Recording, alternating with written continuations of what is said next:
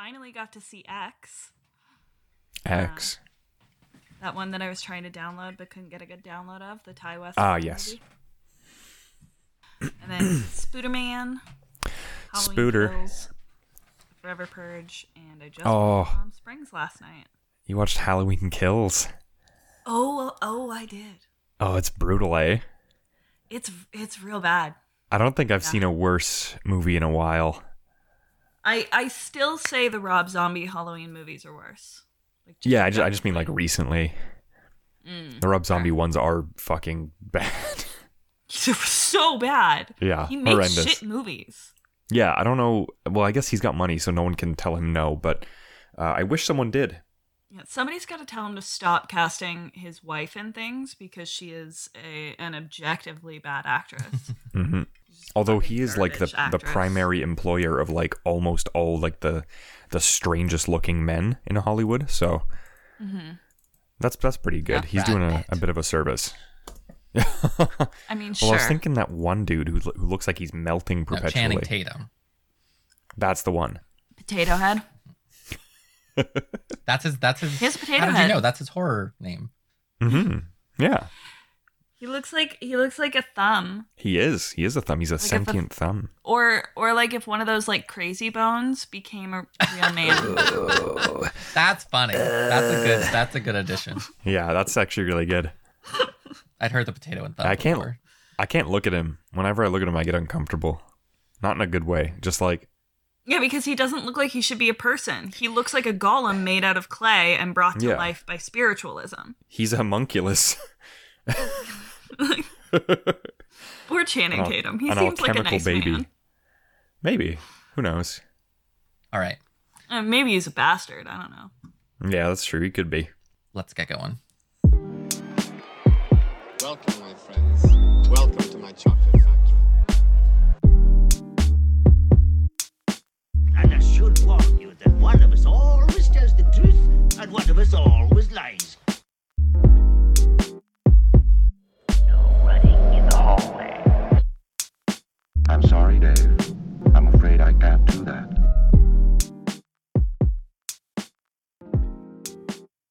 Hello and welcome to Fans Labyrinth, the podcast where we talk about your favorite indie movies and genre films.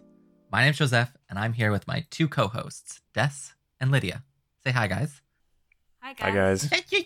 Joke. We got the jokes. Oh my god. We got a pair of funny guys in Yeah. the house today. Oh, we're so hilarious. Every time you set us up for that, we take a swing. I heard Lydia say tonal hilarious, and I'm like, what? You just said so hilarious, but for some reason, the way I heard it, I was like, what does tonal hilarity mean? hilarious. It's because I'm gay. Yeah, it's just because it's my Homophobia. it's my. That's probably it. It's definitely no, it's just homophobia. it's my like horrible vocal fry. Oh my god. That's all. Vocal fry is cool. As someone without it. What? Don't make fun of yourself. That's like 90% of my humor. If I don't have that, all I have is like ripping on famous white men, and that gets tired. That's true. Just like them. Yeah. Oh, Yeah, such a burn. I really dug deep for that one. it's not. You don't Sick have to burn dig for too these deep. millionaires. Yeah. So everything's still horrible in the world, mostly same in our lives. But we've been watching stuff. So that's actually I've been watching a That's lot more true. than usual. Like while I was playing Elder, I don't know. I have no idea. Actually, probably our last podcast recording, I wasn't even playing that much Elden Ring yet. But I played Elden Ring like crazy for like almost 300 hours. I know, same you, Des. Although maybe your numbers were a little bit lower. Actually, that's a good question. I need to check that now. But that I don't think I've caught up to you. I think I'm probably at like 150. I finished. I stopped playing around 4 weeks ago, and then I just got on a binge of just watching shit. I just fill that void, you know. Nice. Did you, after you were done playing Dust, did you go on a watching spree, find a new game? How did you fill the void? Can I be honest? Sure. I mean, That's the point. I took a brief hiatus from video games and watching things because I had exams. And then as soon as exams were done and my hand was strong enough to for those who didn't know, I had hand surgery, carpal tunnel release surgery, which went swimmingly. I'm doing well. My hand looks like I have a natural web shooter built in now. Where the white juice comes out. Yeah, well, it's biological. I make it myself, so I need to expel it also. Otherwise, my wrists get sore. So once my hands were strong enough, I jumped right back into Elden Ring. I'm like 1/3 of the way through a playthrough where I'm only using bows. Oh yeah. Like no one uses bows. Yeah, I truly hate myself. They'll really be. But no, but I have been watching things. I guess I'll bring up like the most, let's say, topical. Sure. Because it only just dropped on streaming services. But I watched The Batman, starring I did too. Robert Pattinson, as well as Zoe Kravitz. Yeah. And somewhere in the backdrop, also the Jesus and is it Colin Farrell? Who's the Jesus? Yeah, Colin Farrell. Yeah, the Jesus from The Big Lebowski. Oh, yeah. John Turturro. Yeah, John Turturro. Yeah. Who also just plays the Jesus in this. He plays Carmine Falcone. Yeah. Also, his street name is the Jesus. Yeah, there's a lot of characters. Who else is in this movie? Yeah. Oh, and Andy the guy Serkis. yeah. I wish there was more of him in it, but we'll get to that in a minute, I guess. Who's the other guy who's the other villain? It's Paul Dano. Yes. Yeah. Playing. That's who it is. Riddler. Yeah. I liked it. For me, it's like, I don't want to like sound too harsh, but for me, it's like kind of middle of the road when it comes to the Batman movies. The way that I kind of gauge them, because there's been so damn many of them at this point, is the Batman movies that have more villains typically for me sit on the low end, and the ones that have singular or at least like a team of villains is usually on the higher end. And this one unfortunately is on the lower end, because if they didn't include Colin Farrell's character, the Penguin, you would have had a much more concise and watchable movie. Because 3 hours, I'm going to go out there, I'm sure this is not controversial, I'm going to go out there and say 3 hours is not the length of a movie I want to see. This movie could have been at least could have been an hour shorter and would have been way better for it. Although, to be fair, really cool though. I'm not sure which Batman movies you're thinking of, but almost every single Batman movie has double villains. Like, double villains is standard. Yeah, I think the way that they typically pull it off is like there's usually like and you thought this was the villain, but the real villain was this guy. And that's kind of all of them, right? Like Batman Begins, it's like, it's going to be Scarecrow. And then in the end, it's like, no, it's Ra's al Ghul. And then Dark Knight is like, you think it's a Joker, but in truth, it's actually Harvey Dent. And then this one, it's like, you think it's going to be the Penguin and sorry. It is the Joker, though. Like, it is the Joker, and Harvey Dent is also there. That's fair. Okay, so maybe I'll flip that. And then it's Bane. Yeah, same with the original ones too. I thought there was a second one before you have the twist at the end of Dark Knight Rises, but maybe there isn't a second one. No. It's just Catwoman, the I villain guess. is and she helps Batman. The usual. Yeah. There's no name for her role. Because she always plays this very interesting. She's not really like a rival. Anti-hero. She's not like, she's kind of between like a Bond girl and a villain and a rival. I think they leaned into Bond girl for that one, which kind of sucks because like Anne Hathaway's wasted on a role like that, especially in a movie that was so tone deaf at the time. I still think this was really good. For me, this is like a 6 or a 7. So like on the higher end. But like I immediately docked 2 points for being 3 hours long. I will agree that like the length of it is burdensome at times, especially when you start getting to the end, because like it truly does have the 4 endings. Yeah, it has like the Return of the King thing where it's like that's what I said. We caught you did actually. Yeah, we caught the Riddler, and then after that it's like there's still crime. Who's the next bad guy? And then it goes to at the end. I'm not going to spoil it, but yeah, it just like it seems to spiral. Although it really does have like, I feel like it establishes a better tone than a lot of the Batman movies have historically, which is like phenomenal. And the use of, I think it's Chicago as Gotham was like really effective, and Pattinson does really well. He's maybe not a great Bruce Wayne, but I think he's a great Batman. I guess actually, I thought it was cool to see Batman in a different flavor. He was much more has emotions.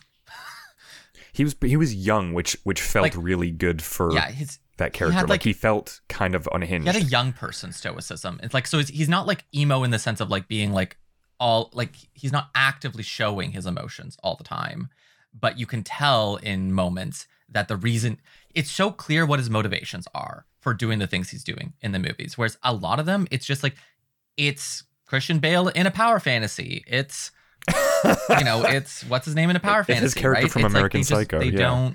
They aren't, to me, they aren't like real people, like in those Batmans. Whereas like he felt like a pretty real person. I'm not sure it's Batman, but I'm not sure it's Bruce Wayne as the comics portray him or whatever. But I appreciated a character I could actually understand a bit more. Yeah, I think the way that I would class him is like he's a young Batman, so he's like kind of vengeful, kind of resentful, kind of brooding, but he's not emo. He's a step further than that in maturity. He's goth.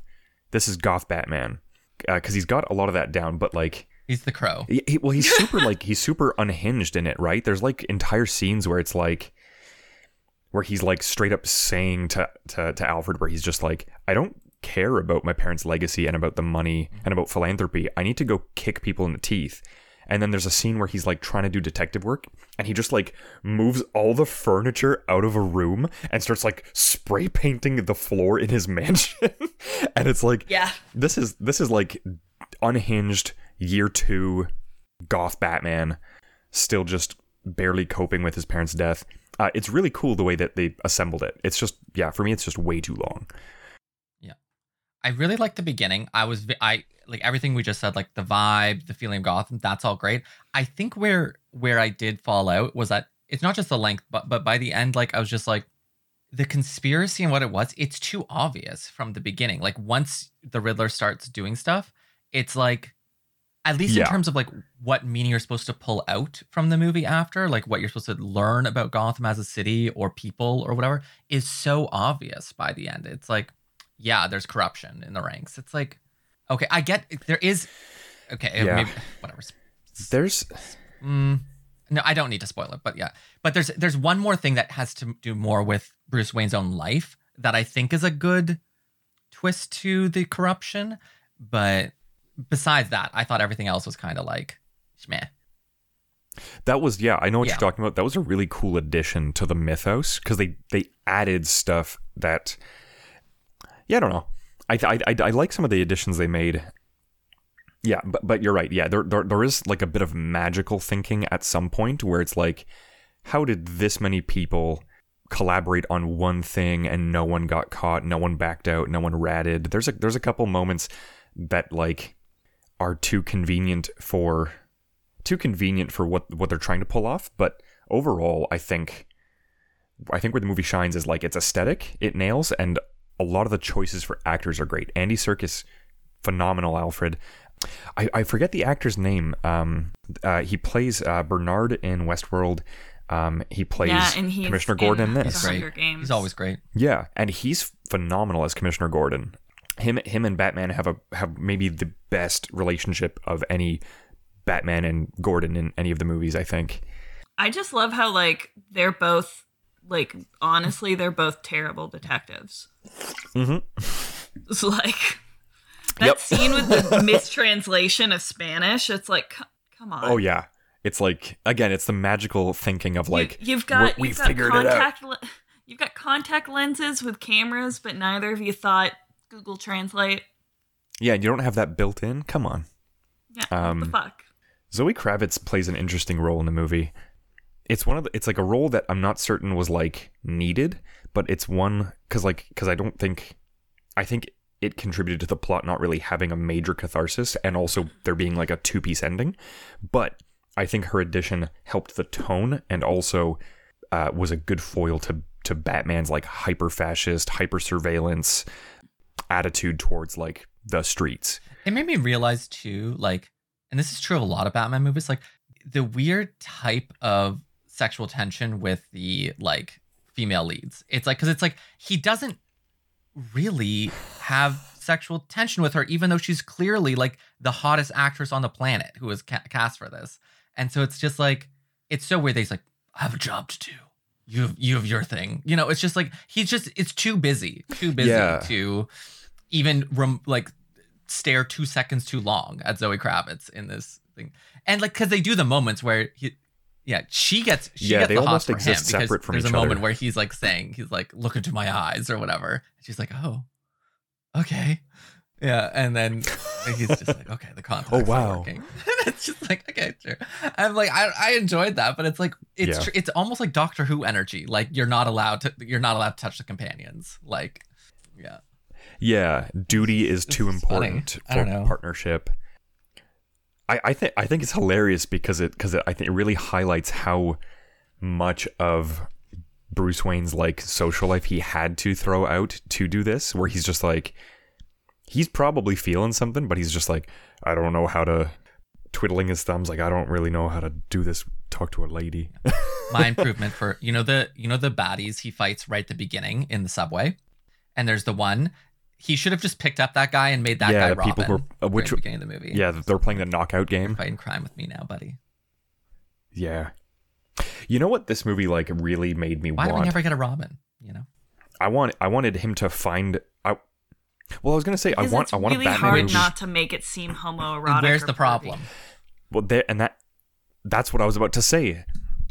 That's what I was about to say is like I want a Batman movie with this tone, except while he's out there punching bad guys, another dude shows up in leather who says he's vengeance and punches guys, and then they do the Catwoman Batman thing, except then they just have like a full on Stop. hang dong hardcore sex scene. Yeah.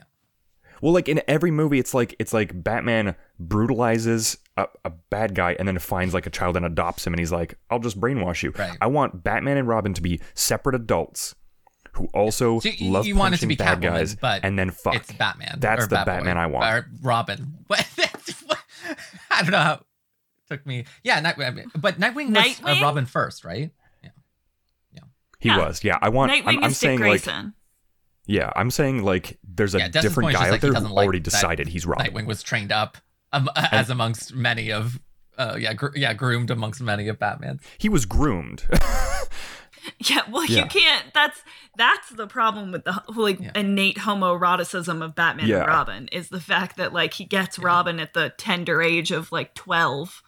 Yeah, and they trauma bond. No, I'm Yeah. talking the Catwoman Batman Catwoman. tension, Catwoman, but like just two hot dudes who wear leather, Oh. and cannot talk about their feelings. Love it, Yeah. want it. Give me 3 hours of that. That'll be the next I mean, Batman that just reboot. sounds like a gay BDSM porn. Yeah, I mean, it definitely exists. That's what this movie was, and it was awesome. definitely exists but, in the dark yeah. web. Oh, Ooh. yeah. No, thank Like you. honestly, probably on the regular web. Yeah. I want a filmmaker to not be a coward. I want them to just be like, yeah, like lean into the homoeroticism. So that's my feelings about Batman. Lydia. Jess just wants Batman leather daddies. Yeah. Just psychoanalyze me. It's fine. Lydia, did you watch anything anything good? Other than the Batman. Oh, right, because we cut that Um, episode. I guess you never did talk about it. Yeah, that's okay. I don't need to talk about That was it. a while ago. Yeah, because you saw it in theater. You saw it when it was like Good. still like. Joseph and I had to probably wait till it was like, okay, Well, this now was it's one of the online. It's been fastest 45 releases to days. streaming I've like ever seen. It was like out of theaters and on streaming within like 2 weeks. Really? I thought it was like 30 full days. I mean, maybe at most, but yeah. Which is still really fast to go to actual not paid streaming. That's that's fair. That's fair. That's not standard. Times are weird. I finally watched X by Ty West. What's Ty that? West movie. I don't think I know It's that. a new horror movie. It's a new horror movie by Ty West. It got a limited theatrical release and then was available for rental. So I rented it the other night and watched it with friends. But it's sort of a tongue-in-cheek homage to 1970s slasher films, Mhm. Ooh. starring Mia Goth and Jenna Ortega, both Oh wow. huge right now. Yeah. How'd I not see this? Yeah.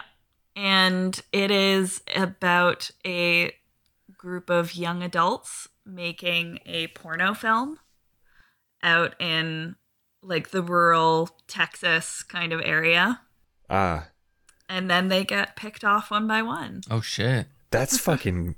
So they But really there's- lean into like the puritanical like Jason Voorhees thing. It's a little more Texas Chainsaw-y at times. Okay.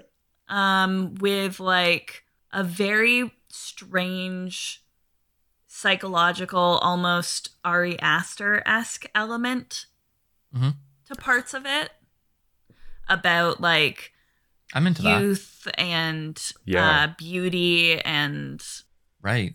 like loss of those things over time and stuff.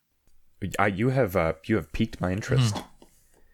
Weird. How'd you like it? Yeah, it's very weird. I loved it. It is a bit of a slow burn. It takes some time to get to, like, if you're going into it for like massive kills, it's not quite that type of movie. Like, you do get some good, like, really gory practical effects moments, but it is a slower burn. Like, it's somewhere in between the 70s slasher films that we know and love and like the A24 Robert Eggers, Ari Aster horror films of today. Sit somewhere in the Weird. middle aesthetically.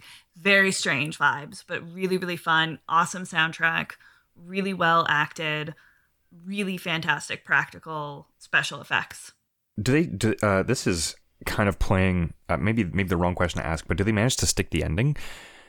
Because those are some heavy themes to be playing on, and like they've clearly set up the plot in such a way where it's like, yeah, like we're going to tackle these directly, even with a knife, but like the catharsis of that is what I'm interested in. Like, do they manage to like kind of finish their statement by the end of it? I think so. Yeah. I think there's some things that are left a little bit to the audience to sort of dissect and decipher on your own. And elements of it are a little bit more overt, but the ending is great. Like, it's a really solid climax. You get, not to give too much away, but it is a slasher film. So you get the catharsis of your final girl, Nice. and your final girl moment, which is what most people want out of a slasher film, while still getting some of those heavier tonal themes of like age and beauty and time. Interesting. Nice. Where did you see this one? So I Where's it rented it. available? You can rent it through Apple. That's the only place I've been able to find it for rental in Gotcha. Canada. So if you want to watch it, it is $15 to rent. Oh my god. Whoa. Yeah.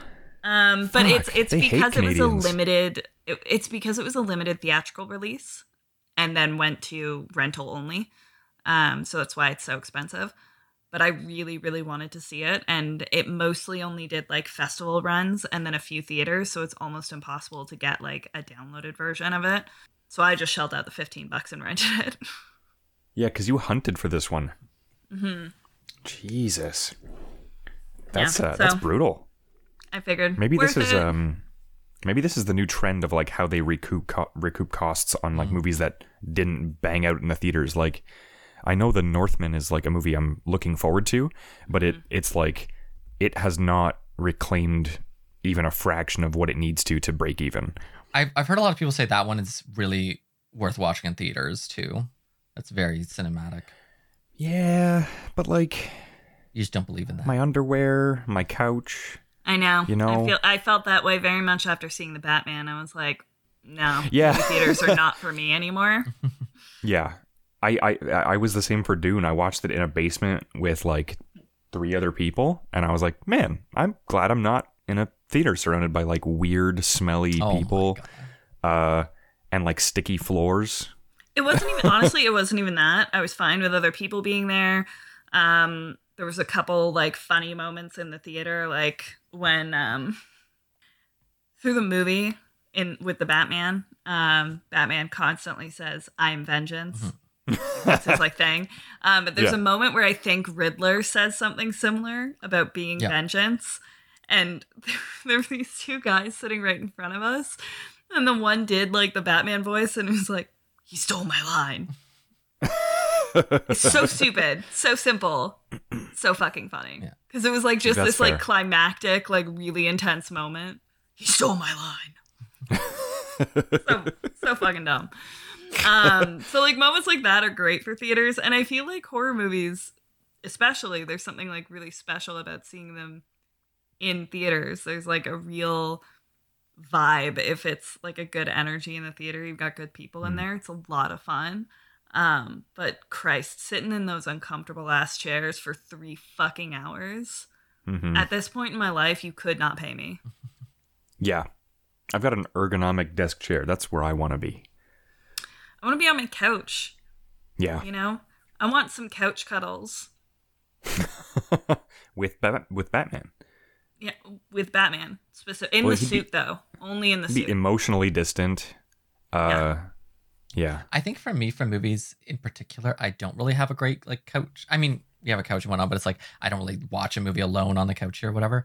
So it's like I often just watch movies in my room. And my problem is I can watch a lot of TV shows because I'll do other stuff on my computer while watching a TV show, and it usually be quite casual. But it's like that little bit of activity keeps me like okay. But if I know I want to totally relax while watching something, like yeah, I don't have a great spot to do it here. So theaters actually give me that like.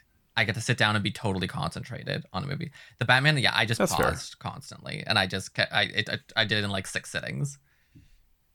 Mm-hmm. Yeah.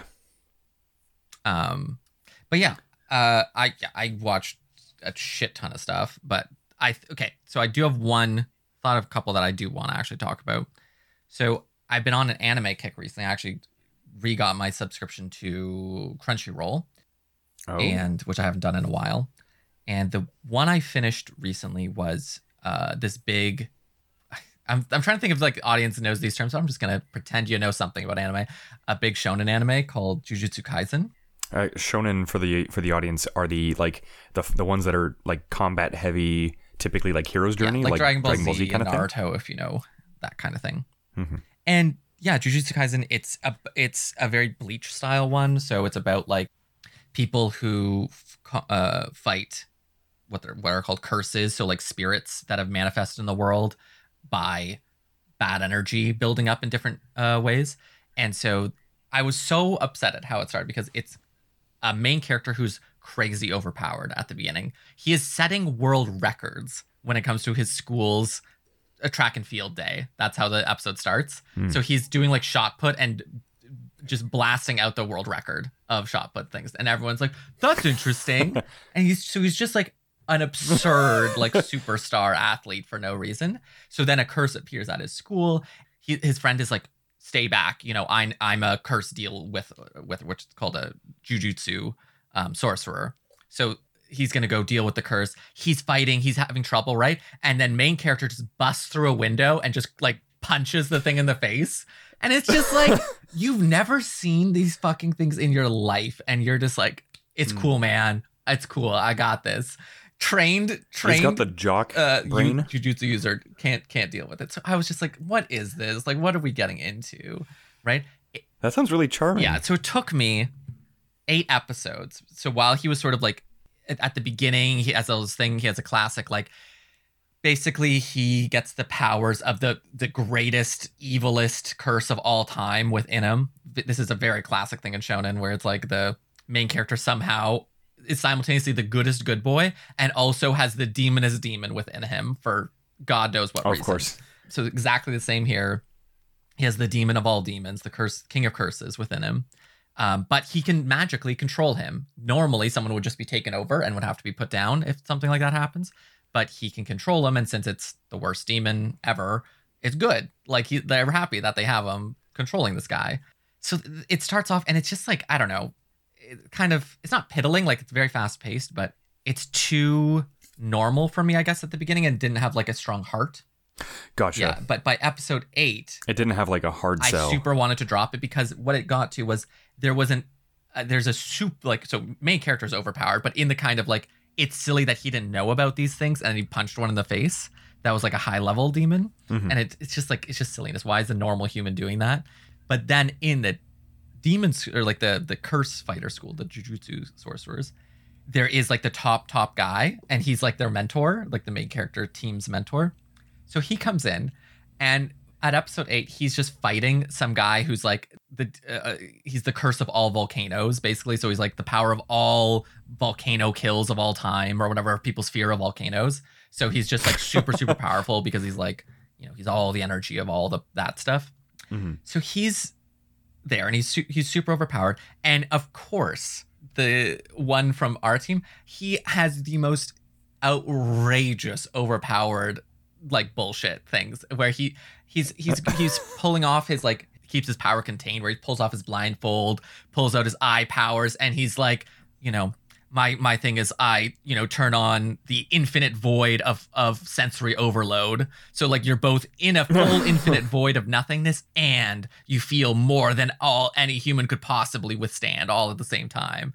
It's just like, sure, you know, whatever, man. Like, you're just doing your thing. Okay. And I realized it was so well animated, so over the top. And I'm like, this is what the show has to offer, right? These overpowered, stupid characters, like no emotional core. I was like, this is so stupid. I'm over it. Literally the next episode, a shame. I took a break from the show for like 3 days. Decided to randomly, I was bored one day because I wasn't doing much, pick up episode 9 next day. It was like a 3 or 4 episode arc.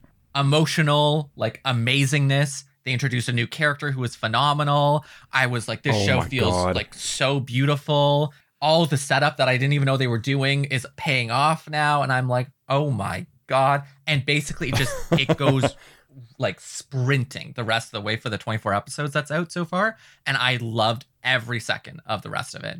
I was like, wow. It just blew my mind how much like, once it had an emotional core, the rest I knew was there. Like it had all the, like its production values were high. Its animation was beautiful. It was all there. The powers were really cool. But I was like, it's just the idea, like the reasons they were doing all that felt so tropey and just power fantasy garbage to me without any sense of a care for the characters. Then they started caring about the characters and I was like, oh my God. And every character, like one character jumps in, I think this was before episode 9, and he's like, he meets the main character and he's like, what type of woman are you into? If you don't answer, then I don't fucking like you. And it's like, anime. And he meant like, what type of woman? He's like, do you like boobs or asses? Like basically was the question he was asking. God. And the main character's like, why would I answer that? Like, that's crazy. Like, I'm a more respectable guy. And he just like punched them in the face. Like, you don't answer me, I don't respect you. And it's like, anime, why do you do these things? That character, who obviously I hated and thought was stupid, becomes so cool later on in the show.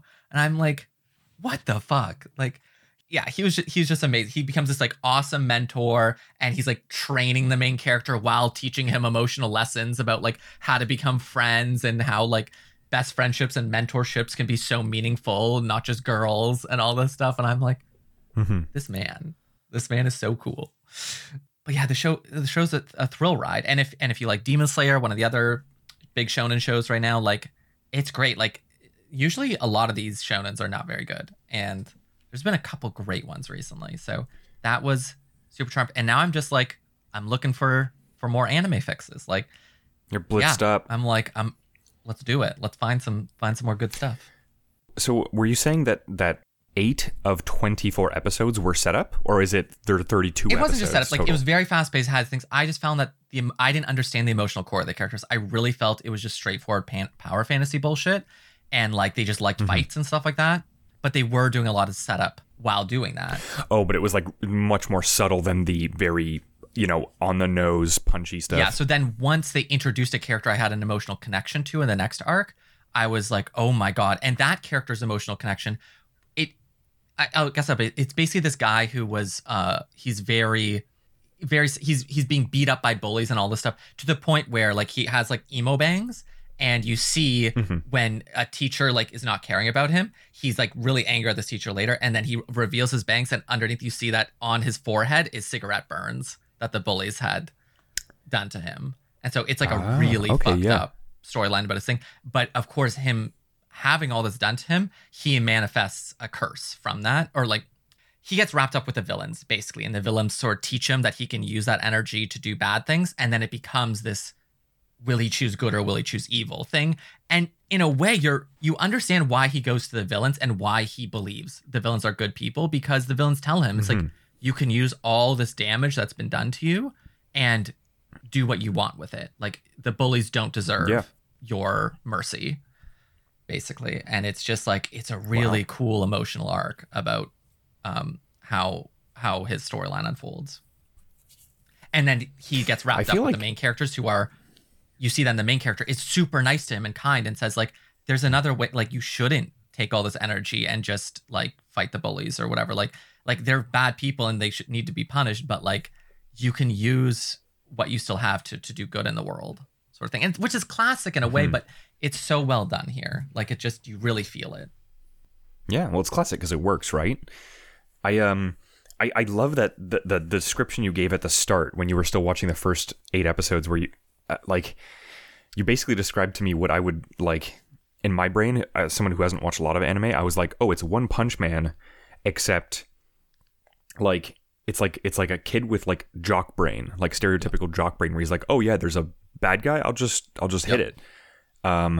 Except I guess with One Punch Man, as far as I watched, there wasn't really any kind of narrative or like emotional core. It was just like, yeah, like you want to see the funny guy punch the bad guys. This sounds like it's like it actually does. I think you're the first person I've ever talked to who doesn't like One Punch Man. Everyone fucking loves One Punch Man. I don't. No, I didn't say I didn't like it. It's very well done. I didn't say I didn't like it. Yeah, it's one of those shows I don't understand the emotional core of, and I don't care to.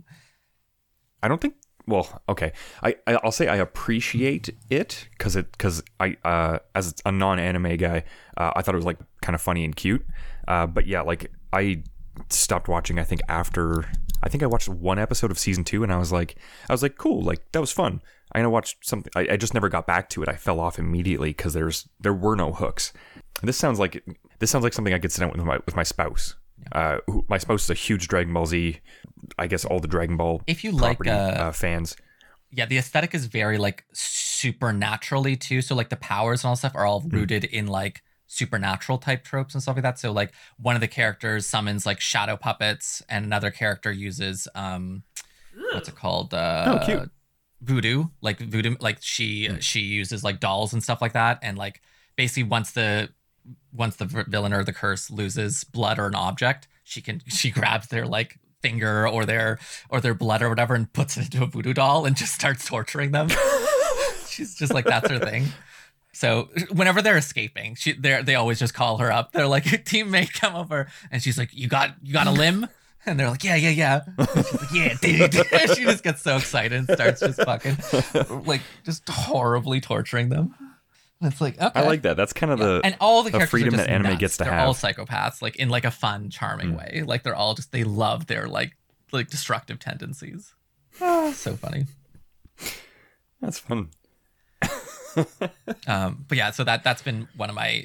I actually haven't watched too much more anime since then, but yeah, I'm looking for the next one I'm gonna get into. That's what I was gonna say. This sounds like it kind of came out of nowhere for you. I don't remember the last time you told us about an anime you were on. Yeah, I do watch a little bit of stuff with my roommates and stuff like that, but often I only get through, like I dropped 2 or 3 recently, so I never talked about them because it's just like I watched 3 episodes and I'm like, yeah, like guys, I'm not into this. That's fair. But yeah, that was a cool change of pace for me, and I'm hoping, you know, if people ever actually reply to these, I would ask if anyone has any anime recommendations. Send them my way. Hell yeah. But, well, maybe that's the crowd we're not speaking to often enough. But even if you are hearing this a year later, I'm always down to watch more anime. I've been watching anime for like 15 years. That's the first thing I knew about you. Yeah. I spent my last little while not watching too many things, but I did actually manage to convince to watch one of my recommendations, and it was a show called I spoke about, I think, on the first episode I did with you guys. It was called Nirvana the Band, the show. Yes. And now that I've convinced two of my buddies to watch it, and they fucking fell in love immediately. Nice. And I think I realized why it's a hard thing to recommend. Like the show inherently doesn't have like an overarching plot. The show is it's the experience, and if the experience has no nostalgic or like, I'll say nostalgic ties to your life, it's just you're gonna be like, this is stupid. But like if you are roughly 30-ish years old and like grew up consuming media, still love your movies and your classics and your video games and your music and all that kind of stuff, this show is like a love letter to you. So I was watching it with them, and I realized that it's Canadiana. Like, it doesn't mean to be, but it is inherently Canadiana in a way that is not hokey or like played for like gags. It follows two guys. It takes place in Toronto, and like it's the whole premise. Every episode has the same premise. They're trying to book a show at the Toronto restaurant called the Rivoli, except neither of them are clever enough to just pick up the phone, call them, and book a show. They create plans. So the first episode is them. They call it up, and they speak to the booking manager, and he's like, I didn't get a package from you guys. I have no evidence you guys are a band. Like I need you guys to give me like a package with like a demo and pictures. And they're like, and so they hang up. They're like, what the hell's band evidence? They don't know what that is. So they go out and they go to Sears. Canadians will know what I'm saying. And they get some like band photos taken, but in an effort to look cool, one of the main characters, he wears leather pants, and when he kneels down to take the picture, his dick falls out. The pants rip. And so the photo they end up taking, they go to give it to the Rivoli, but they give it to a server, and the server just like throws it out.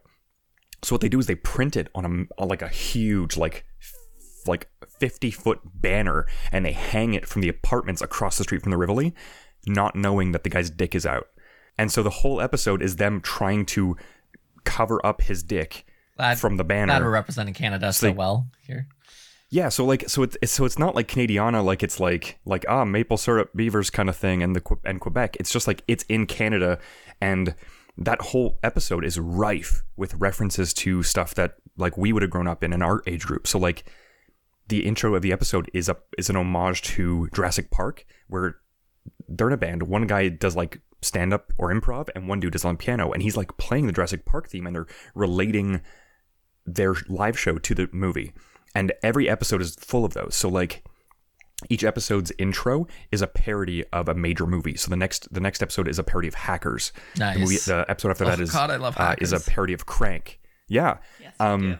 The episode after that is a parody of Home Alone. So the whole episode structure is edited to basically follow the plot of Home Alone with these two adult men while they're completely ripping off like the soundtracks, the shots, sometimes calling out directly what they're referencing. It's dense. It's dense and referential. Sorry, this is just a thought to me. Didn't we find out, Lydia, if you remember this, that the main character of Hackers, main guy character, was he in Elementary, the Sherlock show, or was he in something else too? Is that Matthew Lillard? No, not Matthew Lillard. Matthew Lillard's not the main guy. He has like 3 names or something. Oh God, yeah, it's like Johnny something. Hold on. Oh my! I thought that was so wild because I didn't because he's like much older by the time he gets into Elementary. But I was like Johnny Lee Miller. And when I saw him in there, I was like, oh my God, what like a serial cool killer. flashback thing. Same as seeing James Vanderbeek in the B Word in Apartment 23. I thought that was funny. Yeah. So Johnny Lee Miller, let's see, he's in The Crown this season, apparently. Oh. Yep, Elementary. He was Sherlock Holmes. Yeah. I mean, he's good in it, but he's just, like, if you're not looking for it, it would be hard to, because he's just playing a totally different person. I mean, he's like a full adult by that point. Mm-hmm. Losing his hair. Gracefully. But he's all snarky in it. He's fun. I mean, actually, Lucy Liu, though, is the real show. He's just a side character. Yeah. Wouldn't it be such a bummer to audition for a Sherlock Holmes television show and then get the role of Sherlock Holmes and find out that you're not the main character? Lucy Liu's on this. God damn it. Like, wouldn't that just but their like, relationship hurt you? is amazing, and it's such good energy. I know, That's how but I felt like, about. Sorry, you go ahead. oh no, go ahead. I was going to say that's how I felt about Benedict Cumberbatch in Sherlock. I thought he was playing second banana to his Watson. Really? I didn't. Was like, I honestly don't like that actor that much. I didn't like the Watson in that very much. I love Benedict. Martin maybe Freeman? just me then. Yeah. I didn't like him. I thought he I did. think he steals the Martin Freeman. show. I thought he did an amazing job in The Startup, but that's another show I couldn't finish because even though his character was really well acted, he's psychotic. It's very hard to watch him. He's like really evil. Yeah, we watched that together, right? When you were staying with me and then we never That is some of the finished most intense acting like I've ever seen. It is so hard to watch. it. He's really good in it though. Yeah. He deserves whatever you get for doing good in television. An Emmy? I mean, Golden Globe. I don't know what they're called. Well, yeah. We review Gotcha. television shows for a living. I don't know what people are ever awarded for these things. Emmys and Golden Globes. I know, but I know, of course, but it's like I've never watched them in my life. I have no idea who's won an Emmy ever. Like, it just they're just irrelevant. Poor Emmy winners. Yeah. And it's confusing because those are the same. No, Grammys. I was supposed to say, I'm like, isn't that the same that's rewarded to singers? It's like her music. I'm dumb. No. Well, they shouldn't be called such similar things. Emmy and Grammy aren't like that similar. I mean, they rhyme. They just both have MY. Oski. The Oskies. Oskamies. You can't do MY to it. There's no way. Oscars is already a nickname. Oh, The Academy Awards. yeah, I guess that's true. Oh. I didn't know that. Did Like, who's Oscar? Good question. I don't know. Did you want to talk more about Nirvana, the band, the show, the movie, the experience? Oh, yeah. I'm going to keep pounding that book. I'm going to keep proselytizing about them because they actually secretly got greenlit for a season 3. Nice. And it's been like 4 years and no one's ever watched this show. I promise you. There's like one subreddit dedicated to them and it hasn't been active in like 9 months, but the show is super special. The thing about it that keeps me rewatching it because it's really digestible is each of the main characters, Matt Johnson and Jay McCarroll, play themselves, but as fictionalized versions. So while they're filming, much of the footage is improv, and you can't always tell when they're in character and when they're not. And that's part of the magic of the show is it's all shot kind of guerrilla footage style. So like they're on the streets of Toronto, and there are people who play parts in the story who are not actors or staff. They're not even in on the joke. So if they get good footage on the street of them with like a weird guy, that becomes part of the plot, and then they rewrite the script to then work that way. Wild. So like the first episode opens and it's Jay and Matt out of character talking about how they're going to introduce the TV show to the audience, and then the show starts. And that happens a couple times, and some of the content of the show is so buck wild and illegal and dangerous that like, and also the copyright violations they're just racking up somehow successfully. It's really impossible to tell where the fiction begins and ends. So like the first episode, I'm going to spoil the first episode with the penis banner. The episode ends with them accidentally lighting it on fire. It's attached to an apartment building in a major metropolitan city, and they got away with this. Jesus. The season finale of that season is them in the midst of a bank that's being robbed, and it is near impossible to tell what is fake and what's real. It's a fucking heart pounder. It's amazing. Wild. Show Yeah. sounds so chaotic and indie. Yeah, it's like it's kind of strange because like I say it's Canadiana because like if you're from Canada, you're gonna watch this and be like, oh my god, like that's Queen Street. Like I recognize these places. I recognize these places that they're doing crimes basically. Something they did in season 2 was so bad that they're in severe legal trouble. But somehow that's what I think delayed season 3. But it's coming. Amazing. I can't spoil, but yeah, it's just so good. They have a really good lawyer on their side, on their legal team. You'd hope so at this point.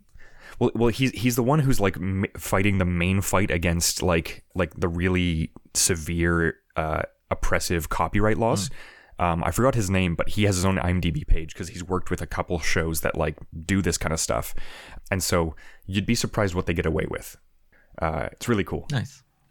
If you like movies, if you like yourself, and you're like 30-ish, slap that thing on if you can find it. Yeah. Where do you I'll end my watch ramble it? there. Just on the internet. Yeah, so Vice was the company that had produced it in the States. Right. So if you're in the States, Vice will have it. If you're in Canada, you can actually watch it for free on CBC Gem. Oh, okay. Yeah, season 1 and 2. Without dragging on too much longer, the show is actually a recreation of a student project the show's director and main character Matt Johnson did in university of the same name. And it was a web series back in like 2006 Yeah, I when remember the you internet was still mentioning like burgeoning. So like I actually still have my copy of the Oh my DVDs of that, God. which I bought from Matt and Jay at their apartment who I visited in Toronto. So like for me, this is like a deep ancestral memory of good times.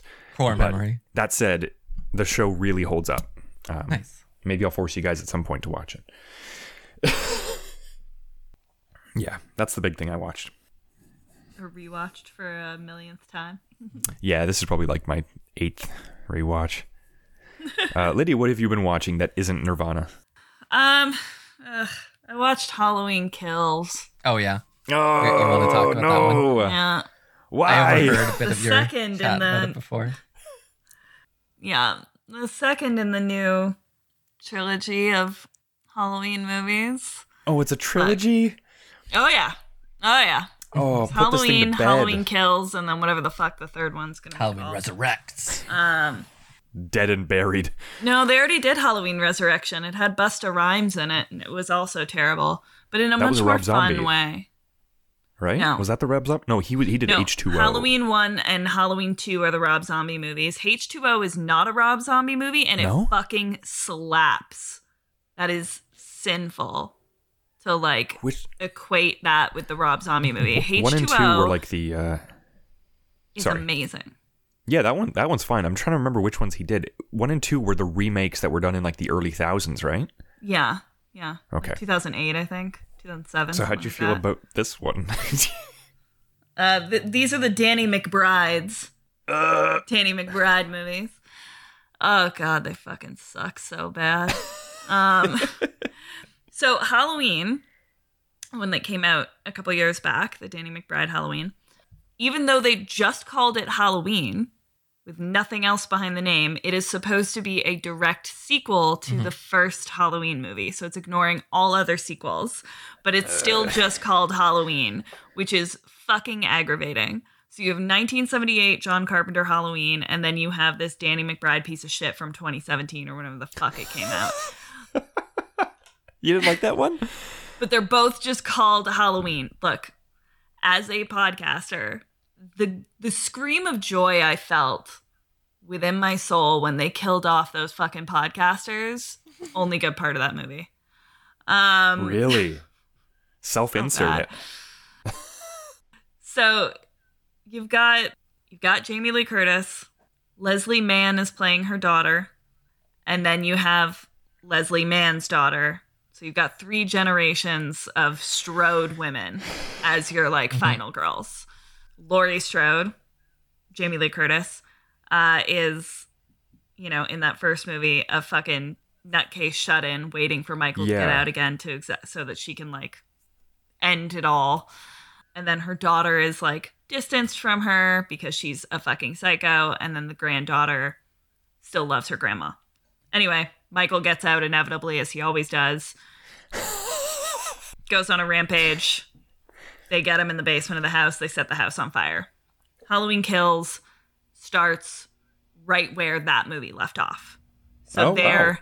in the back of a pickup truck being driven away. Yeah. Like Laurie Strode's got like a bullet wound in her gut. House is on fire. There's bars everywhere, so he can't get out of the basement that's on fire. Michael gets out. Of course, he's liquid. Because the firefighters go to put out the fire in the house. This house that's supposed to be in the middle of fucking nowhere. Firefighters get there in record time, in like 3 minutes. They're still in the back of the pickup truck and can see the fire trucks rolling up. So they go in, floor breaks because it's a fire. Michael Myers kills like 15 fucking firefighters What? brutally. Gets away. No smoke inhalation damage, just, you know, skips on out of there. No big deal. Didn't Michael Myers die in quotes by fire in like the original second Halloween movie? Like, don't Yeah, we but it know doesn't that matter that because doesn't that's work? not canon. That's not canon. I just mean, like- because I this just mean is it a doesn't direct work. sequel to the first one. Yeah, but they Oh don't my know that God. because this is a direct sequel to the first one. So in the Danny. at the 1978 John Carpenter Halloween, you got to ignore everything else you know about Halloween. Just go straight to the 1978 John Carpenter Halloween. At the end of that movie, he is reinstitutionalized. The first Halloween by Danny McBride, which is a direct sequel to that, he is still in the institution. And he escapes on a prison transfer from the institution. 40 years later. This is 40 this years is- later. So This is we are exceptionally legitimately magical. talking about like a 50 to 60-year-old man. Like 50 because he was like 10 when he killed all His of sister, like yeah. when he killed his family and stuff and his sister and like tried to kill Laurie Strode. So yeah, this is or no, he was 10 when he killed his sister, and then in that Halloween movie he would have been like, presumably like 16 to 20. In the John Carpenter Halloween movie when he came after Laurie Strode. So he's like a 60-year-old man in the Danny McBride Halloween and in Halloween Kills. We're talking about a 60-year-old man, no issues with smoke inhalation, just rocking up out there, With limber killing as fuck, a bunch of fighting like, firefighters. yeah, like 15 firefighters, MBD. Those guys are supposed to be strong. Fine. There is a level of like, suspension of disbelief you have to give for a slasher movie. This is consistent. Fine. But basically in this movie, Laurie Strode spends the entire time in a hospital bed bitching about how Michael Myers is still alive and they need to murder him. Leslie Mann does nothing. Worthless for such a great actress. And I guess you're supposed to give a shit about the granddaughter, but honestly, like, she's kind of like effectively quite annoying and just gets in the way. You've got Anthony Michael Hall up in this bitch, who was the nerdy kid Brian from The Breakfast Club, who is now a beefcake of a man at the ripe old age of like 55. Wow. Oh, he's a beef lord? He's a large man now. Yes, he's quite broad. So anyway, he's out for vengeance because he was like a little boy and Michael Myers almost killed him when he was out fucking trick-or-treating or some shit. I don't know. But they're all at the hospital rooting for Laurie. And I guess they're all assuming that Michael Myers is going to come there. But we have to remember that like Halloween and Halloween Kills are happening like right after each other. So this is over the course of like a week. Mm-hmm. Yeah, basically. The fire... Because he only does it on Halloween. Yeah, but he gets out of the prison transfer thing like the day before Halloween or something, or the night before Gotcha, yeah. Halloween. So this is a 2-day period. This man has killed like probably 50 people. Absolutely insane. When you factor in all the firefighters that he brutally murdered. Oh my god. But other prisoners from like this like institution for the criminally insane also escaped in like the bus crash that Michael escaped from. So one of these prisoners, this is a spoiler, I don't give a shit because this movie is fucking garbage, but Yeah, no, one of ruin these it. prisoners shows up at the hospital and he's just this like awkward, not dangerous, like mentally unstable, very sad man, and they're all like, that's definitely Michael Myers. He's like a solid 1.5 feet shorter than Michael Myers, shivering, crying. So this angry, like Frankenstein-esque mob with their pitchforks and guns starts chasing him through the hospital. The only thing in this entire movie that Leslie Mann actually does is like try to save him by locking him in a hallway so they can't get to him, and try and convince them that like this is very clearly just a mentally ill man and not Michael Myers. Look at him. He looks like a chihuahua. Mob mentality. They don't listen. They try and break down the doors. This is in the hospital. It's like the fourth floor of the hospital. There's like 50 or 60 people trying to murder a man. So this mentally ill, sad old man just like grabs a fire extinguisher, breaks one of the windows, and jumps 50 feet to his death. Holy fuck. Danny Like, that's McBride, what this movie why? is. Yeah. So What? yeah, like, let me save you some time. Do not watch this movie. It is garbage. I'm guessing terrible. this is like the first 30 minutes you've just described. 'Cause we're like- probably around the halfway point. Oh my god. Yeah.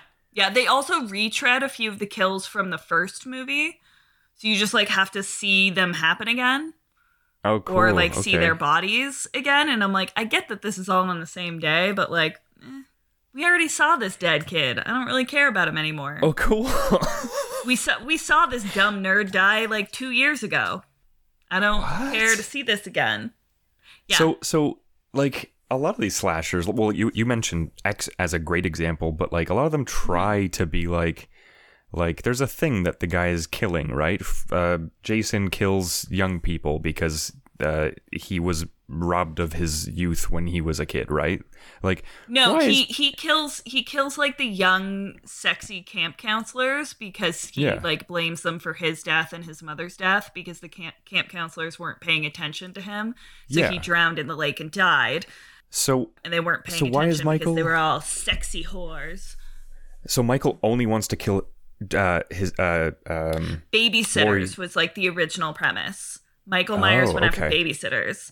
So he killed his sister. His sister was his babysitter. yeah. And then when he got And out so- of the like juvenile institution, he started killing just babysitters. And in that first movie, Laurie Strode was just another babysitter. They weren't actually related. In like the original And so canon, now he's just finishing they weren't it. related. Yeah. Okay. Yeah, so she was like the it's- one that got away. Oh, it's like a romance. Okay. And Yeah. does the movie even attempt to get better from there? From killing an No. innocent? Okay. No. Oh.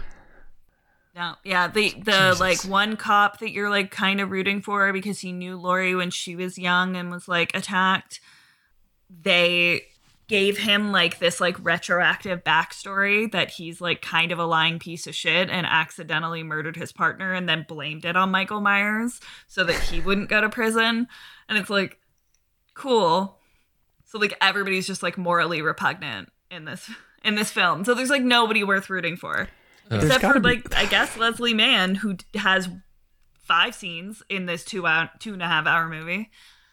This sounds like It's not this good. is a movie. This is a movie that couldn't have died on the cutting room floor. This movie was just dead from the get go, by the sounds of It it. felt like they took all of the like scenes from like the script of that first movie that they couldn't fit into that first movie and just like snapped them together into a sequel. Like that's how so it felt.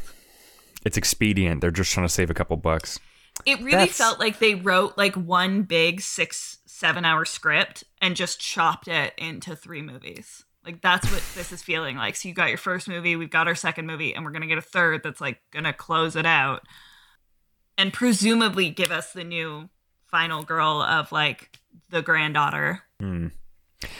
I wonder. So this doesn't sound like there's anything redeeming about either the first or this one, but like I wonder if the experience will be better if you could watch all, like if once all 3 are out, if they could be watched end to end. Not like you can't fix a dead doubt thing, it. but like yeah, maybe that's what they were going I for. doubt it because I don't even think like just on a basic like slasher level, the kills are not fun enough. Like at least with X, while I will admit it's a slow burn and not a traditional slasher film, the kills you do get have that same fun, gory, over the top kind of energy. And these like you kind of get that, but it's almost like it's somewhere between like the original fun campiness of a slasher movie and then like the like shitty takes itself too seriously Rob Zombie version.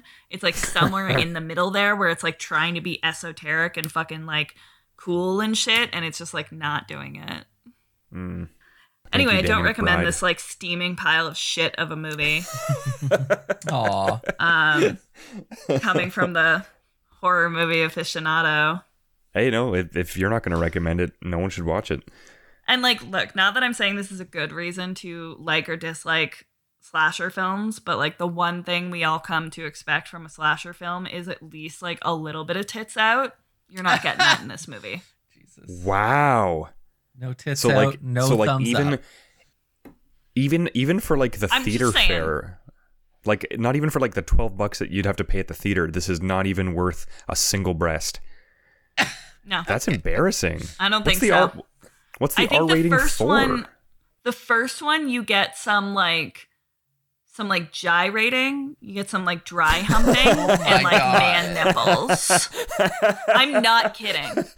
I am not kidding. That first one you get like shirtless teenage man and some dry humping.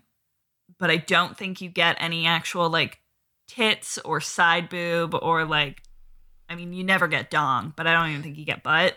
Oh, And in this one, fairly certain you're not getting anything even close to like dry humping. Danny McBride is trying to classify. He's trying to make it classy. by No, man, lean Just into what the by genre attacking is. the This is mentally ill.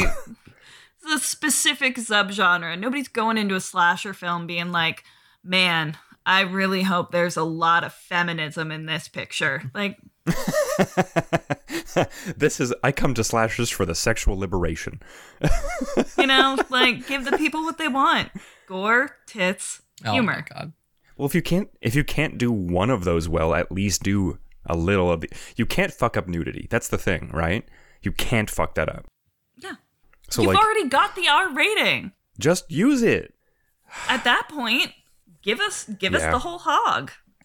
Yeah, just hang dong. Don't be a Oh, that would have coward. been a good segue Yeah. into the movie we watched today. But I have one more to go. For the movie. Oh hell yeah! Fine. Yeah. I do have a positive note though, which like for this one. So it's like I watched this is one I'm not going to talk about that much because I talked to a bunch of people and it's interesting, but nah. But I watched Severance on Apple TV, which Lydia let me borrow, and Severance was a good show. I just don't, I've talked about it to people and I just don't have that much. I don't feel like I have a strong thing to say about it. It's a cool sci-fi premise where your brain self when you're in the office is different than yourself. The memories of yourself outside and shenanigans ensue. It's very cool, surreal, conceptual, worth watching. Wait, so I'm sorry, I'm lost on the premise. So this takes place like modern day, Mhm. and when you go to Yep. work, They do a Your surgery on brain- you so that your memories at work are completely separated from your memories in real, like otherwise. So you're two separate people. You have your work self and your oh, thing. And then it's about the main characters are all the work selves and they just are in a perpetual loop of always being at work. And they're like, okay, sorry, that's where I was yeah, lost. how do I get out of there? But of course they're not allowed to leave. So how do you? No, of course not. So how do you feel about it? Like does it? It's good, but okay, we're already very far in time, and it's not the one I wanted to talk about. But it's very good and interesting and worth checking out. The one I watched after this is the one that shocked me. The one I watched after is a show called Mythic Quest on Apple TV Plus, and that is about the design team making an MMO, which is clearly just World of Warcraft, and it is so like it starts off the first season whatever it is so fun, like just an amazing vibrant cast. Their personalities are through the roof and so just fun. The main guy is this hyper narcissistic. He's one of the actors in I think It's Always Sunny, which is a sketchy show, but Oh, is it Mac? yeah, I think so. Yeah, the one who's like the show writer and like one of the leads. Yeah, he's definitely one of the leads. I don't know their names, but I think that's Dark brown hair. He's the womanizer of them. He's the super. Oh, never mind. That's Oh God, Dennis. No, not Dennis. Yeah, I forgot his but name. It is Mac. I'm pretty sure. But Yeah, Mac, like Mac is the beefcake womanizer. guy. He's Yeah. gay. But anyway, so he's an arrogant prick. He's the creator, and Mythic Quest is his baby and all that stuff. And he just like treats everyone like shit, and is just like funny about it. And somehow he's a charming asshole. I don't know how he does it, but he's like, people respect that I have vision, and then he's like, now do my work. But and things. And then the other main character is Poppy, and she is the technical lead. And she's just sick of taking his shit. And she's like, I'm a woman in the industry. I'm doing my fucking, I'm making my shovel. I'm making my cool game design mechanic. It's not just going to be another beefcake man hero that's just killing things with, giant swords. And of course, her shovels turn into a killing shovel. And then there's like another guy, actually, another amazing actor in it is, oh my God, what's it from Community, Abed. From Community. Oh, I like him. He plays the monetization expert. So he's a total psychopath who's only interested in how much money the game can make. And he's just like, he's like swooping in and causing trouble all the time too. And I don't know how it is that all these characters are just like horrible people, but it's like still just they're so charming and found family-esque about it. But it is so charming from the start. And it's the comedy is what really wins you out first. Similar to like Schitt's Creek season 1, where it's like the comedy is what's really swings. But by season 2, and I think it was canceled after season 2, or if it's continuing, I'm not sure when the next season's coming out. It was pretty well wrapped up at the end of season 2. So I felt like that was a good ending. But season 2, I really got that feeling of like, oh my God, these characters are all going on emotional journeys. To the point where this is what super shocked me. There's a character who's a writer who's like 70 years old, and he's like a bald man or whatever, and he won a Hugo Award in like the 1970s, and so he's like, I'm the award-winning writer of Mythic Quest now. He's like, no one shall question my writing, and they're like, your writing is misogynistic garbage. Like everyone tells him that. And he just like goes and just gets drunk in his office all the time and has like no home to go back to. And also, he's just like living a life here. And you're just like, he's just the crazy weird uncle, of the group that you just sort of ignore. He gets a whole backstory episode, and it is touching as fuck. It is actually incredible that this episode was made in the second season, where it's about him growing up with friends who also wanted to be sci-fi writers, and they're all writing together. And I'll give away what's so like cool about it, but basically he meets Isaac Asimov during his tenure, and his friends he knows are better writers than him. But he gives Isaac Asimov his manuscript that he's been trying to get published, and all his friends are like, it's you need to write new stuff. Like our stuff is getting published because we've iterated and made good stuff. You're stuck on this one idea, and so he gets it back from Isaac Asimov, and every single line is etched out and rewritten, and he publishes that story as his book that wins the award. And so his friends, breaks up with his friends or whatever, and it's about this episode is about a flashback and then modern days where he's thinking of reconnecting with them and seeing what happened during the whole thing. And it is so touching, and it goes to the whole flashback of the 70s and this golden era of sci-fi and all this stuff. I was just like, what is this show doing? Like, you would never guess from this premise of them making an MMO that they would make an episode like this. And it was, like, it's not like the best show ever, but I mean, like, for a show that you're loving for the laughs and just for that found family feeling of just you want to be with these characters forever, then to get like these emotional backstories and stuff, it's like filmed during the pandemic too, by the way.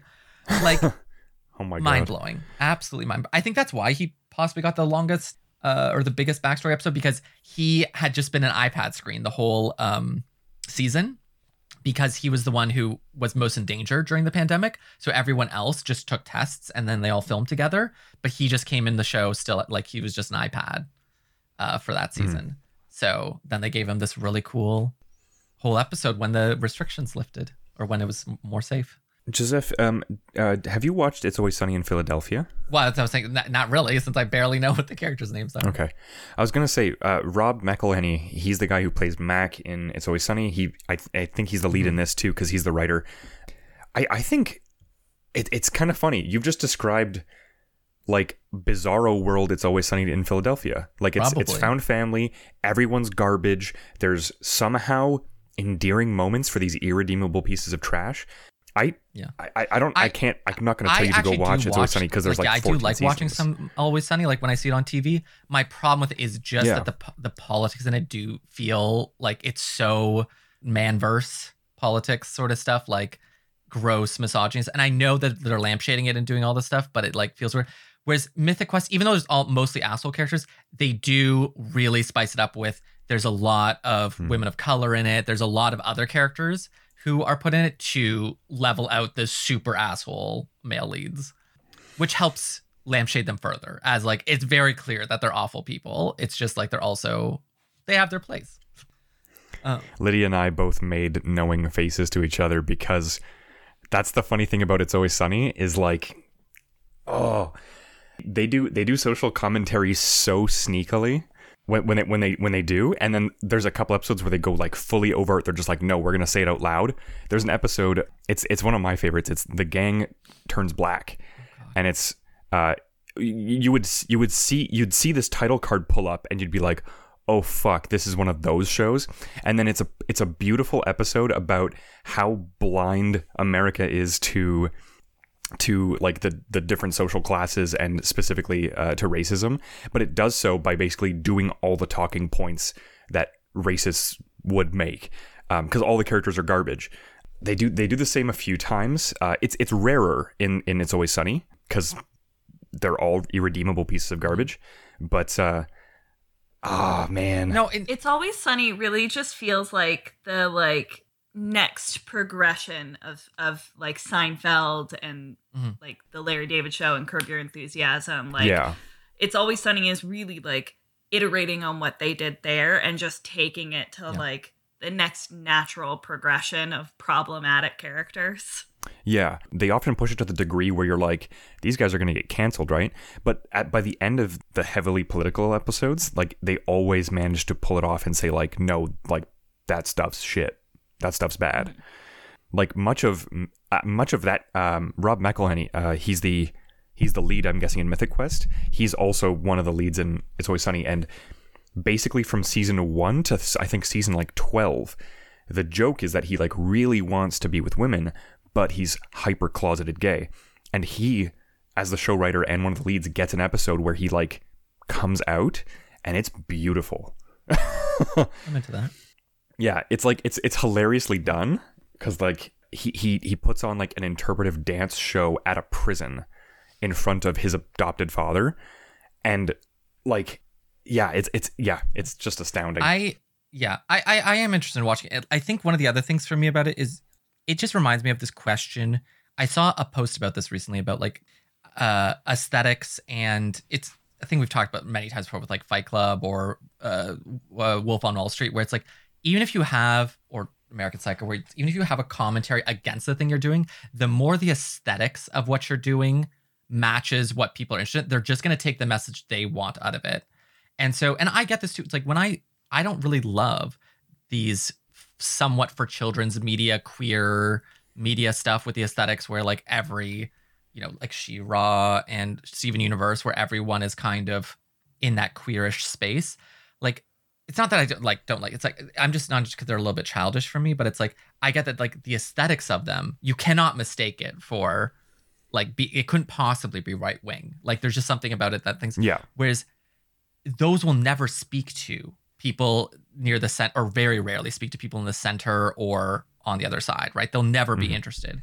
And so I just saw a big thing with like Hassan Piker, who's one of the biggest political pundits right now for the left. And he's just like the most manly man, bro-y bro type, but just like super leftist. And I'm like, I'm sure he's speaking to a huge audience, but there is something that frustrates me, that the only way to speak to these large audiences is to be the type of person that they're interested in. And Always Sunny has always catered to that line to me too, from what I could see. I never really got his, but it's like the assholeness and the gross, it's like, it really speaks to this center righty type guy, where I'm like, yeah, it might actually convince them of some good things, but it also like, shouldn't we just be able to make things in the spirit of and represent, you know, people of color and other and minorities and queer people and all that stuff directly? So, Yeah, you know, just a that's question. fair. I think it's a good I point. still think this. I've seen episodes of the show, and I do think it's really funny. So like, I've just always had this weird tension with it, and never sat down and binged it. I kind of like the idea that those kind of, that by using, as you kind of said, like by using the aesthetic of the people that you're trying to convince, I like the idea of it, especially with like It's Always Sunny, not to go too long in the tooth here, but kind of as like a Trojan horse. Yeah. You know what I mean? I don't know this Hassan character, but like, I know for me, I was introduced to It's Always Sunny and have watched it with like some very old friends who were on like the further right end of the political spectrum, and like they weren't in on the joke until there came a point where they could no longer ignore the fact that they were the butt of the joke. So they were just like, haha, it's a funny show about Danny DeVito being a goblin. And then there's episodes where they literally just take the soft Nerf cushioning off the bat, and they just bonk, bonk, bonk, bonk. And it was at that point, they're like, I love the show, so I'm going to keep watching, but I hate that it's political. And then it's like, at some point, I started to see that they're just like, oh yeah, they're making really good points that the internet ruined me on. Probably a successful strategy. But we should head into le film. We watched The Hunt for the Wilder People, which is one that's been on, sort of hovering on the docket for a really long time, but it just came to the fore recently with Taika Waititi sort of in the news a lot recently, and Thor: Love and Thunder coming out recently, or going to come out recently, and he did something else very recently that people are paying attention to. There's a show called Our Flag Means Death, which is like a big one right now. So that was the thing that signaled it to me, and that's why I extra wanted to watch it. Hunt for the Wilder People. So we turned that on. You warned us, Des, that it would be sad. And it was. But it also was so hopeful. Yeah. No, I think you had to leave for a second there at the end, Des, but Lydia and I both said that in the end we were pretty happy with it, I think. Lydia? Do you want to go ahead and give it a summary? I've talked a lot recently, so I don't know if someone else wants to start talking about it, or if you want to give it a summary, Des, since you liked it. Oh, come on, that's rude, guys. Okay, so movie opens up with our protagonist, Ricky Baker. He is a child delinquent who is also kind of abandoned to the system. He is bouncing from facility to facility, not quite eligible to find a family because of his track record, until he is adopted by a rural, kind of very wholesome older couple who live out in like along the bush in New Zealand. And he has a very committed adoptive mother who wants nothing more than to make him feel at home and loved. And she's just like charming and cute and funny, and a very distant, detached, barely even present father figure who is Sam Neill. Lydia and I suspect he's using his real accent for this. Who he kind of like does the hunting and maintains the place.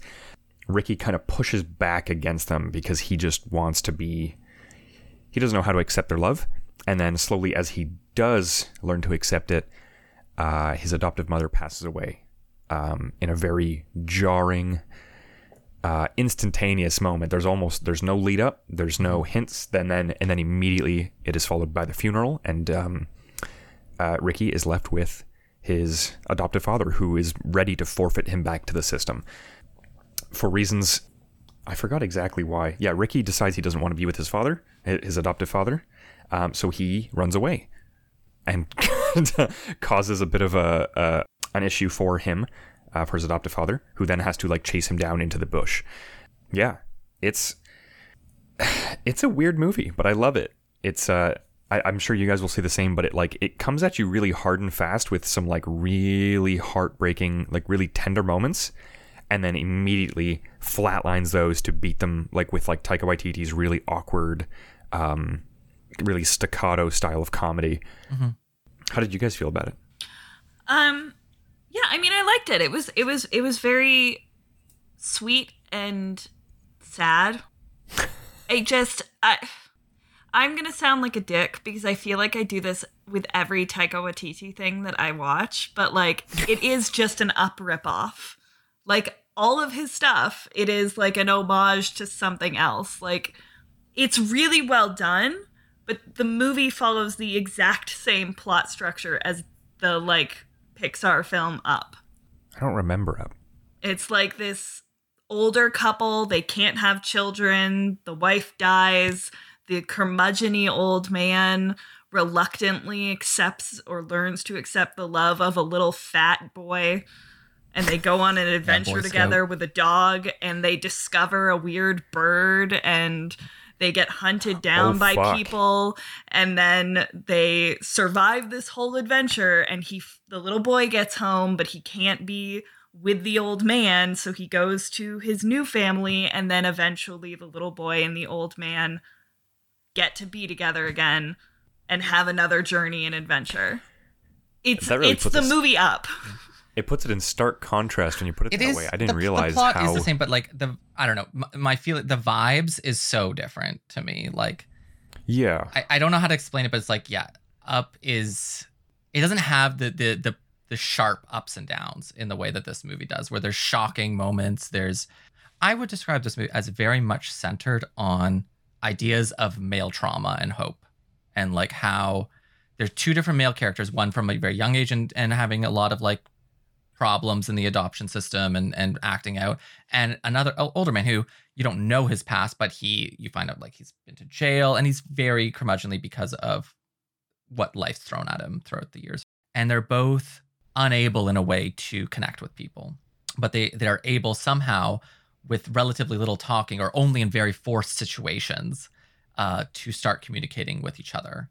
And this metaphor of not metaphor, but this use of the haiku in it is like the big moment of that, where the boy says, he's like, I was never able to really express myself, but my care workers or someone told me to do this one trick, which was that if I couldn't express myself, I would make a haiku about what had happened or how I feel, and I would just say that.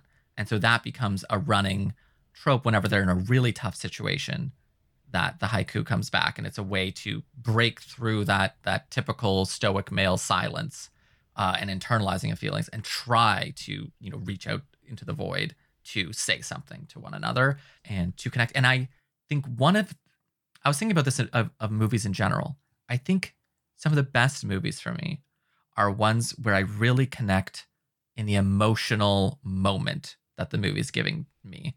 I do like a lot of conceptual movies too, but I think, at least in recent years, these are the movies that really stick with me, where when I'm watching it, I feel this poignant emotional moments. And this movie was just full of them. Like, it was so clear that that's what it's attempting to do. The sharpness of the tragedies, and then the movements to put the characters in situations where they actually have to bond or say things. And I mean, to be fair, with Up, many people also say it was very emotionally hits them really hard. Yeah, I mean, in the first 20 minutes of Up, you see that couple lose their child because she experiences a miscarriage, and then For a the Disney wife film. dies. I mean, it's Pixar, but yeah, for a Pixar film, really intense. Like, and like the little boy, the little fat boy in Up, is like only obsessed with this old curmudgeon-y guy and like trying to like force him into a father figure role because his own father is neglectful and is never around.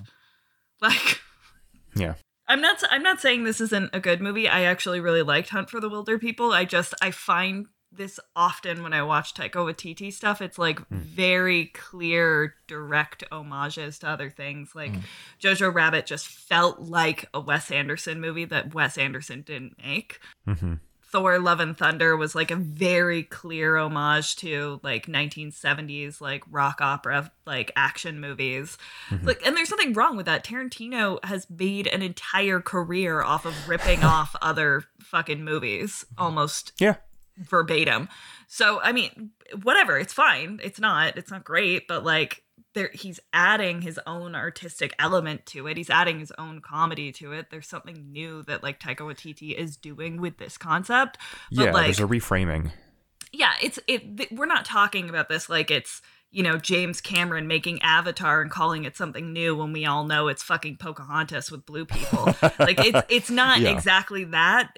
There is something very like quintessentially New Zealander about it. There's something very specific to Taika Waititi about it, about the energy, about the comedy, about the stilted awkwardness of the dialogue. But like the basic plot structure is Up. Yeah.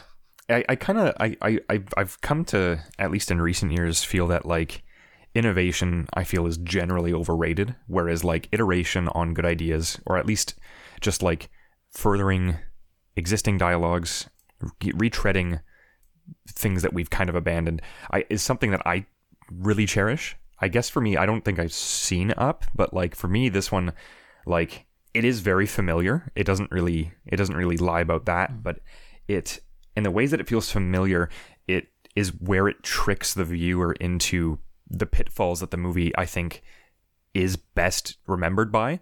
So like when the adoptive mother dies, like that's, I remember like when we were watching this live, Joseph, that was like a moment where Joseph was like, like a big gasp, like, oh my God, I can't believe they did this to me. Because usually these movies, like the lead up, or at least there's usually a tragic lead up or almost like a premonition as to the tragedy that's about to come.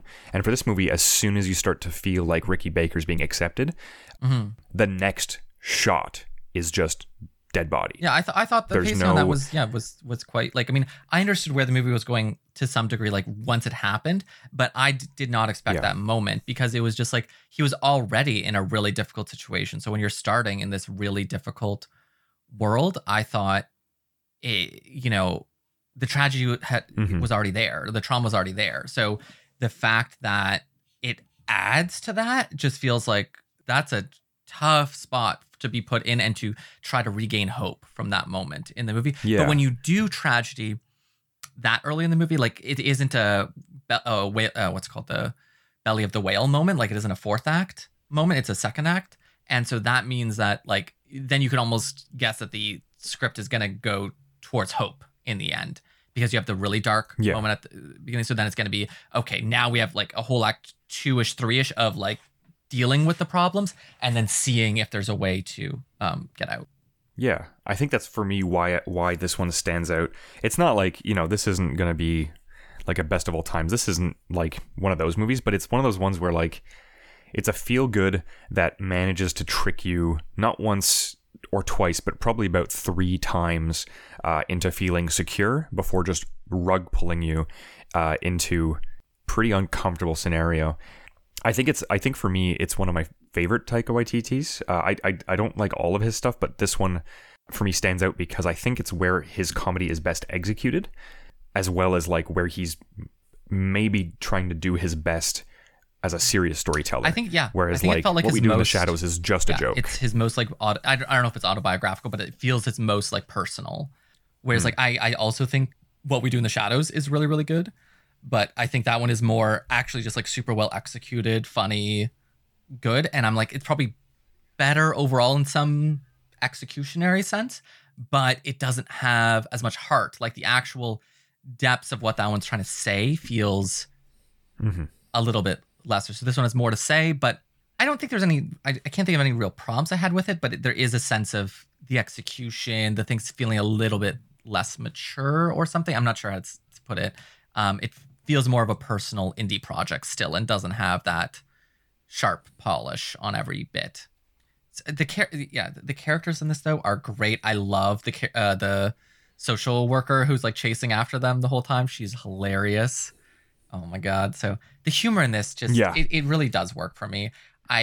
Thor Ragnarok, it's like I think it's the best Thor movie, but like it's not my I don't know. I think with that, it's because I don't think the emotional depths of the Marvel Universe is that strong, but the comedy in it, I do think is really good. I think it's a very fresh, for the Marvel Universe, it was a very fresh movie.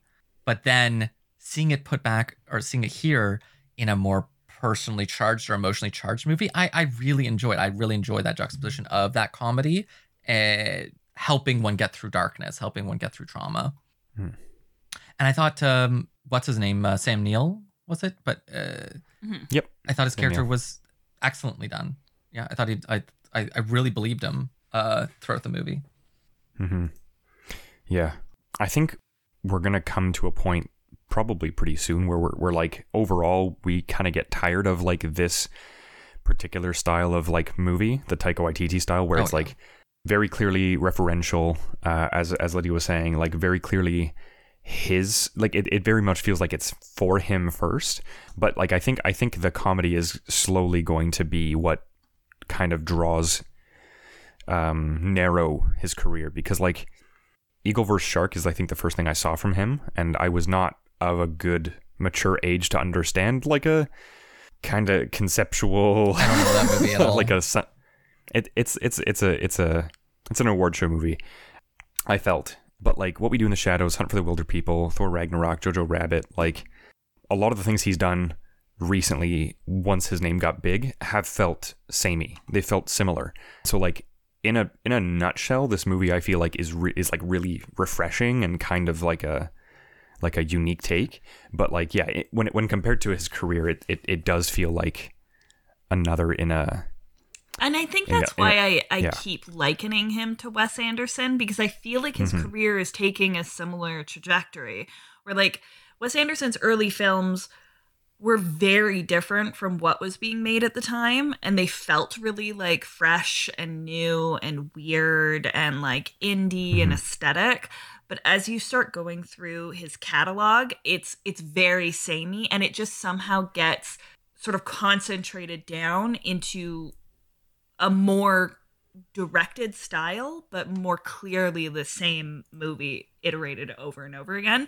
And that would be my concern when watching Taika Waititi movies. The more he makes, the more like distilled down sameness I feel like I'm watching, if that makes sense. Yeah, like he's very honest in his work, and unfortunately, if too much is put out there for you to feast on. At some point, you're gonna be like, I want a new flavor. I think that's part of it. Is like all of his work is his very obviously, like you said, like a Wes Anderson, like a Tarantino even. Like I know I'm a big Tarantino guy, but when I saw Once Upon a Time in Hollywood, for me, I was like, this is just masturbatory. Like I know what I'm gonna get every time. The last like decade and a half of Tarantino movies have been so masturbatory. I like most of them. I don't care.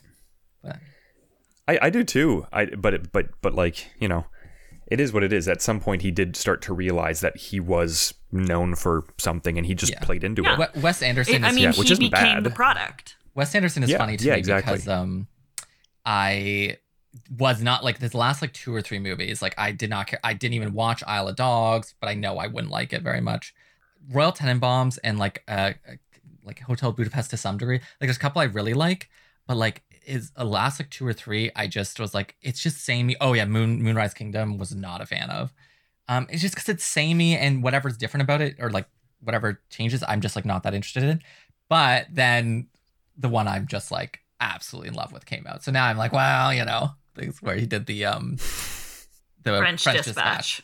And I just I loved. I'm actually thinking about that movie. Like I actually think about it like once or twice a month. Like I really just the aesthetic. Oh god, it's everything to me.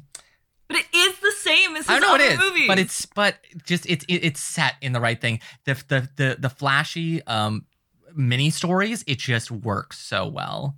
And I don't know. It says some things I like. But anyways, what I was gonna say is I double checked. So what his involvement, Taika Waititi's in Our Flag Means Death, because watching the trailer and some clips, the comedy felt very off to me for it, or didn't feel Taika at all. And he is an executive producer, but he's not the creator or on like the editing team.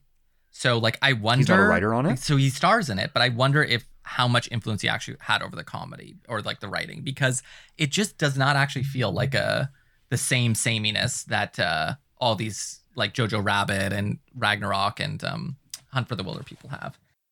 Was Jojo Rabbit Rabbit an original from him, or is it based on something? I have no idea.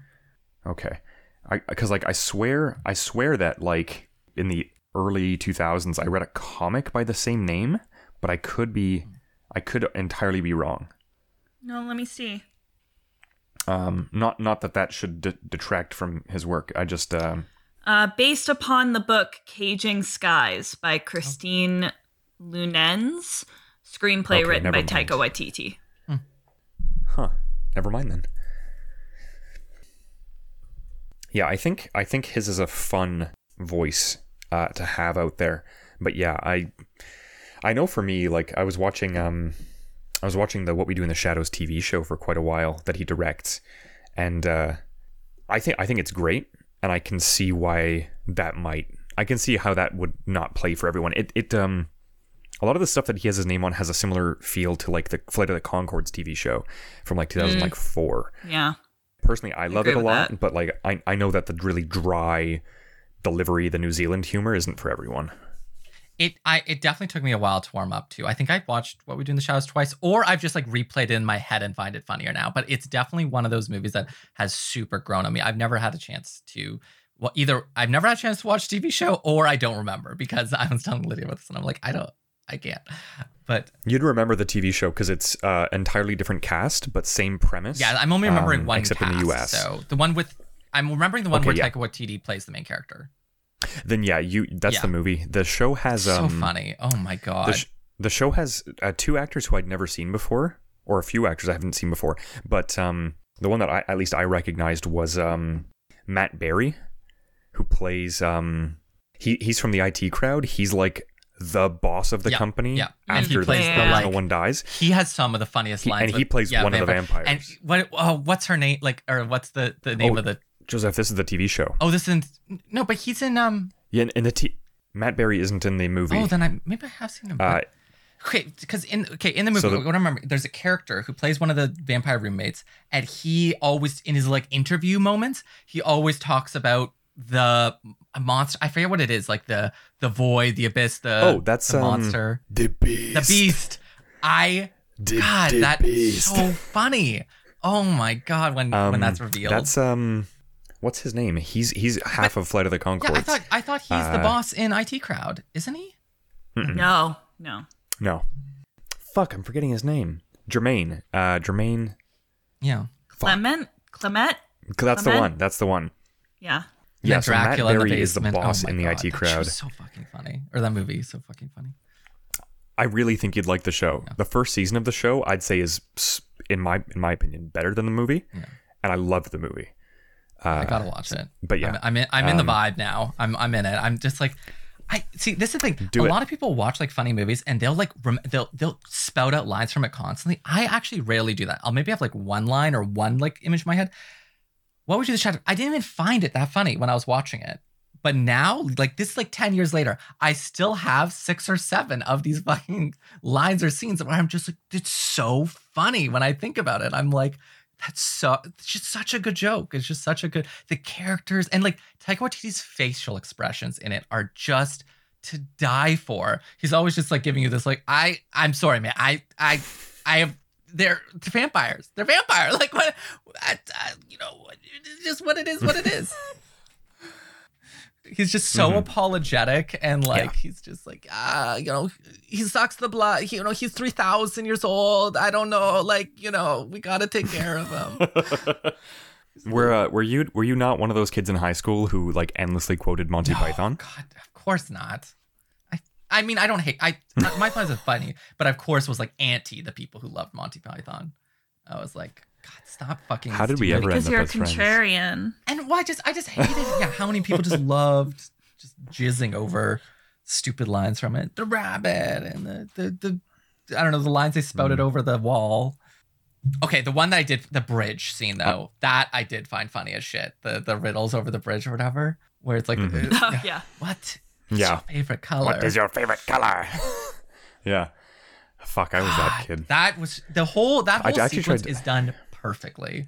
Because then with the person who then knows the speed of the swallow, whatever thing, and you're just like, oh, like yeah, so good.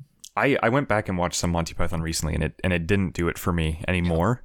But I'm afraid that Taika Waititi stuff might treat me the same. Because yeah, in my household we endlessly quote what we do in the shadows. Nice. Yeah. Is that about a wrap for Hunt for the Wilder People then? Well, would we recommend it? Oh yeah. Like it's not the best movie, but I mean like it's personal, yes. it's funny, it's good. It's accessible. Yeah, Lydia? I think so. Yeah. I think it was good. I enjoyed watching it. It doesn't break the mold. Yeah, it's not one of my favorite things I've ever seen, but there's some really funny, like, sweet moments. I think it's worth a watch. Yeah. It's accessible. It's on Netflix. Yeah, if you're looking for like an that's a big recommend indie-ish for me. movie, Prepare to Cry on Netflix, like something just easy to pick up, this is a good choice. Yeah. Why don't you talk us out? You can find us on Twitter at FanLabsPod, FansLabPod, whatever, you know, you'll find us. And everyone's making fun of me. Nailed it. Yeah, and we'd love to hear from you. Just knocked it out of the fucking park. We'd love recommendations. We'd love your questions, comments, whatever you want to say. Don't leave hate comments though. You know the drill. And Or do. I mean, free speech. Find me whatever. on Twitter and Fucking send me care. the hate. I don't give a wanna fuck. give us a review, hit that like button, whatever your social media does for the podcast. Follow us on LinkedIn. Oh, follow God. us on Podbean. Follow us on OnlyFans. Follow us on Twitter. We prefer Instagram. we prefer LinkedIn connections mostly. Yeah, y'all are going on my resume. And thanks for listening. Thanks for tuning in. And we'll see you next time. Bye. Later.